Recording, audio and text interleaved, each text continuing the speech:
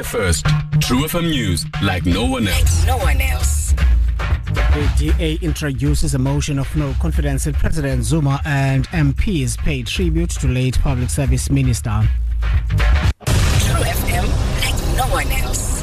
For SABC News on True FM, I'm Voisile Kulati. Good afternoon. Democratic Alliance parliamentary leader Musi Maimane has introduced a motion of no confidence in President Jacob Zuma. Maimane says South Africa deserves a president who places the country before his and his party's interests.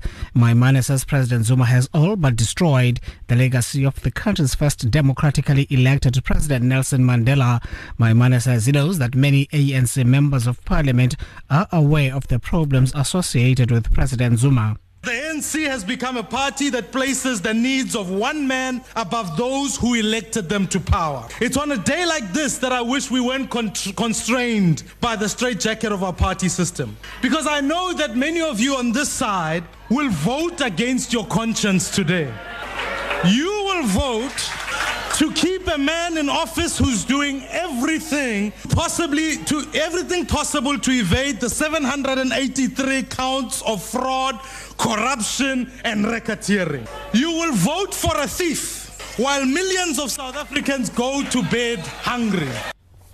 EFF leader Julius Malema has urged Speaker Baleka Mbete to respect the constitutional court ruling that he says allows MPs to refer to President Zuma as a thief. Constitutional Court has made a ruling, Honorable Speaker, and it cannot be correct to call a president a thief outside and be wrong to call a president in Parliament where you must have an absolute freedom of speech.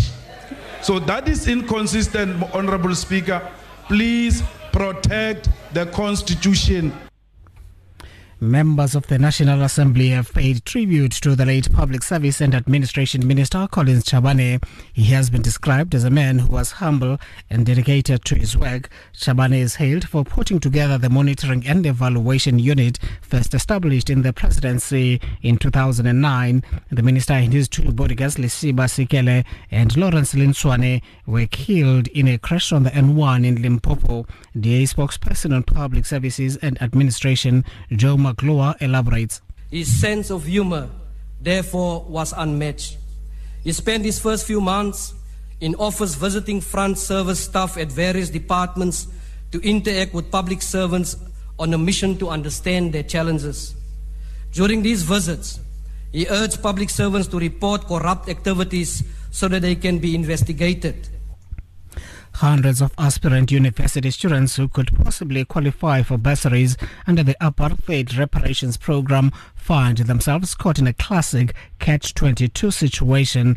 The 20-page bursary application form they have to fill requires information from universities which only registered students can access. Most universities require proof of funding before one can register. 23-year-old Nonyameko Pikoli wants to study criminal justice and law at UNISA. Like the full quotation of the total fee of the course that I want to do. For example, like the tuition fee for registration, admission, textbooks, transportation, things like that, even accommodation. So that's the problem that I'm having, that I cannot access that course. They cannot give it to me because I'm not yet a student with them, with the institution I was supposed to apply to. I just feel frustrated because this is the last hope I have and I need to go and start this year no matter what. President Jacob Zuma has congratulated Pakadita Mosisili on his inauguration as the new Prime Minister of Lesotho. Zuma was amongst SADC leaders that attended the inauguration ceremony in Lesotho capital Maseru. He was speaking in his capacity as President of South Africa as well as Chairperson of the Regional Bloc's Organ on Politics, Defence and Security Cooperation. SADC intervened in Lesotho after an attempted coup by the military in August last year. This resulted in Lesotho's then Prime Minister Thomas Thabane fleeing to South Africa and its parliament being closed. Top story at 5. DA leader in Parliament Musi Maimane has introduced a motion of no confidence in President Jacob Zuma. The final bulletin is at 7.